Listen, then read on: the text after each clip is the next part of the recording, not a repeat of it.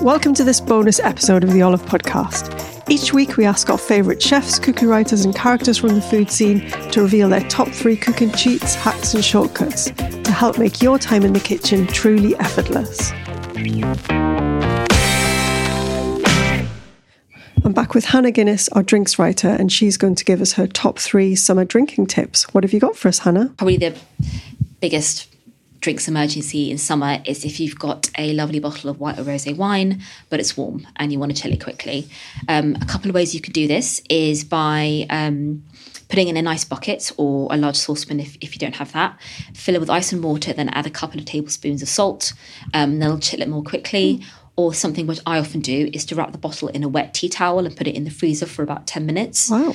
But don't leave the wine in there for too long. Put a timer in. And don't forget about it, like I frequently do. Yeah, I'm so guilty of doing that. Frozen wine. Yep. And it's annoying. And what about number 2?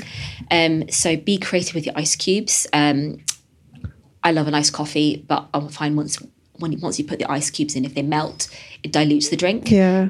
If you have any leftover coffee, freeze it in ice cubes and add to the coffee, and it'll just add extra coffee flavour and it won't make the drink watery. Something else is if you've got sort of drinks or cocktails where, you don't want too much dilution, chop up fruit and freeze it, or freeze whole berries and add them to the drink. This is really great for things like a gin and tonic. So it'll, even as it defrosts, it'll keep the drink cold. Nice. And also just adds lovely, bits of fruit. Lovely sparkly bits of fruit in there. Really lovely. Nice. Fantastic. And what's number 3? Number 3 is a tip for if you want to do drinks for a crowd, is DIY drink stations. In our July issue, we've done a really lovely, our editor Lulu Grimes has done a really lovely idea for a Bellini station. Yeah.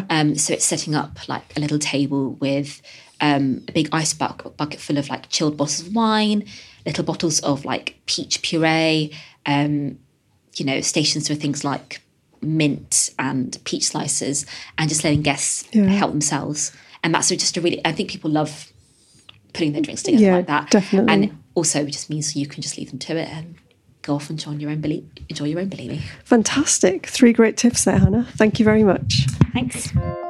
Thank you for listening to the Olive Podcast. For recipes and more information, head to olivemagazine.com. And don't forget to subscribe at iTunes, Acast, Spotify, or wherever you get your podcasts.